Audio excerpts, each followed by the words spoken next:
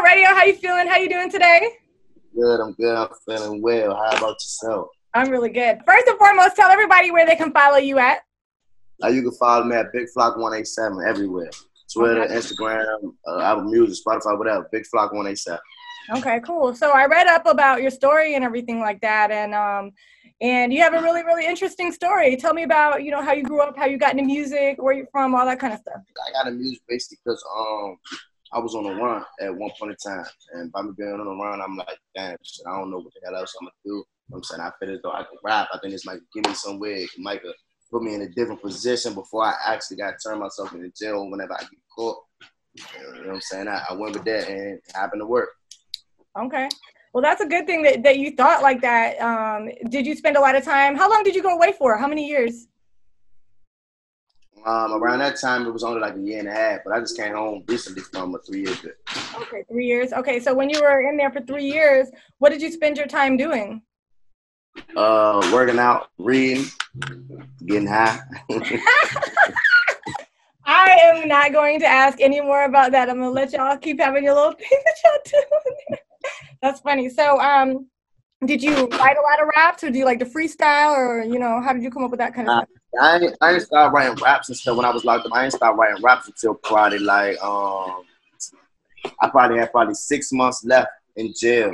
You know what I'm saying? And I would think I was in the hole, so that's probably my first time ever writing a rap. Okay. And what advice could you give young men about how to move in these streets to do things like avoid prison? Stay sucker free. If you stay sucker free and sucker duck these niggas in this world for lollipops, man, you always gonna win, man. That's the main thing. If you stay sucker free, you gonna win. Just stay out of people's way. Stay out of people's way. Stay out of people's business. You gonna always last forever. I just dropped a single called Caesar Salad and shit like that. You know what I'm saying? It was basically, you know what I'm saying, I was being more so transparent, letting these know what the fuck really going on in my life. Okay, so that's really good to hear. I love it when I hear young men move forward with their life and be positive, but also like stick to their true self and like be who they are and keep their swag and everything like that. That's always a great thing, because that's one of the things that I have done. I still have my tattoos on my hands and crazy hair and everything like that, and I just feel like we should be able to do what we want to do and live, and be ourselves. And music is definitely the way to do that. So is the Caesar Salad, is that a part of like another project that's coming out, an album? What's going on?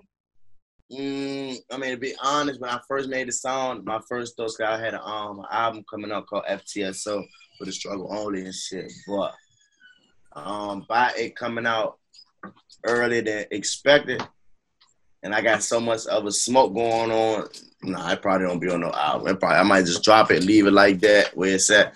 And I might have dropped straight smoke now, though. That's all I've been waiting for that, all that shit to happen, for it to drop, for the visuals to come out and shit like that. Now that shit over with, I might have stopped spanking y'all for real. So tell me about Hit Factory. Is that the studio that you work out of? Yeah, that's where I'm at right now, actually. Okay, dope. Yeah. So shouts out to Hit Factory for putting this all together and everything. So Absolutely. I really appreciate it. And then I have another question for you. Okay, the tattoos that you have on your face, what do they mean? All of them? No, 3. All right. The one right here, this symbolized my father. And so my father had passed away when I was locked up. So I got this the next day after he passed away. I actually got this the day before he passed away, to be honest. My mother had told me that he had went to a medically induced coma. And he had ended up getting out the coma. Once he got out the coma, I got this tatted because I felt as though he was headstrong. He made it so that he could get out that coma when other people really don't. So that's why I got this. And then what else? I got this. This meaning kiss of death. Like, people think this like my girl, this like baby motherless, my motherless. Nah, this the kiss of death. You know what I'm saying? It's like I've been kissed by this death so many times though, but that shit still ain't breaking. I'm still right here. I'm still living. It's still living sweet. You know what I'm saying? And then like I got this butterfly and shit. Like this butterfly covered my teardrop. I had a teardrop right here, and that teardrop was drawn. So I got this over top of it, and the butterfly it symbolized new beginnings and stuff like that. So. Now the one that you got when you was in jail, it's a good ass jail tattoo. Normally people look bad. That look good as hell. My whole this is jail tattoo too. Oh wow. Okay. I got mostly like 95% of my body jail tattoo, to be honest. Oh yeah. Okay.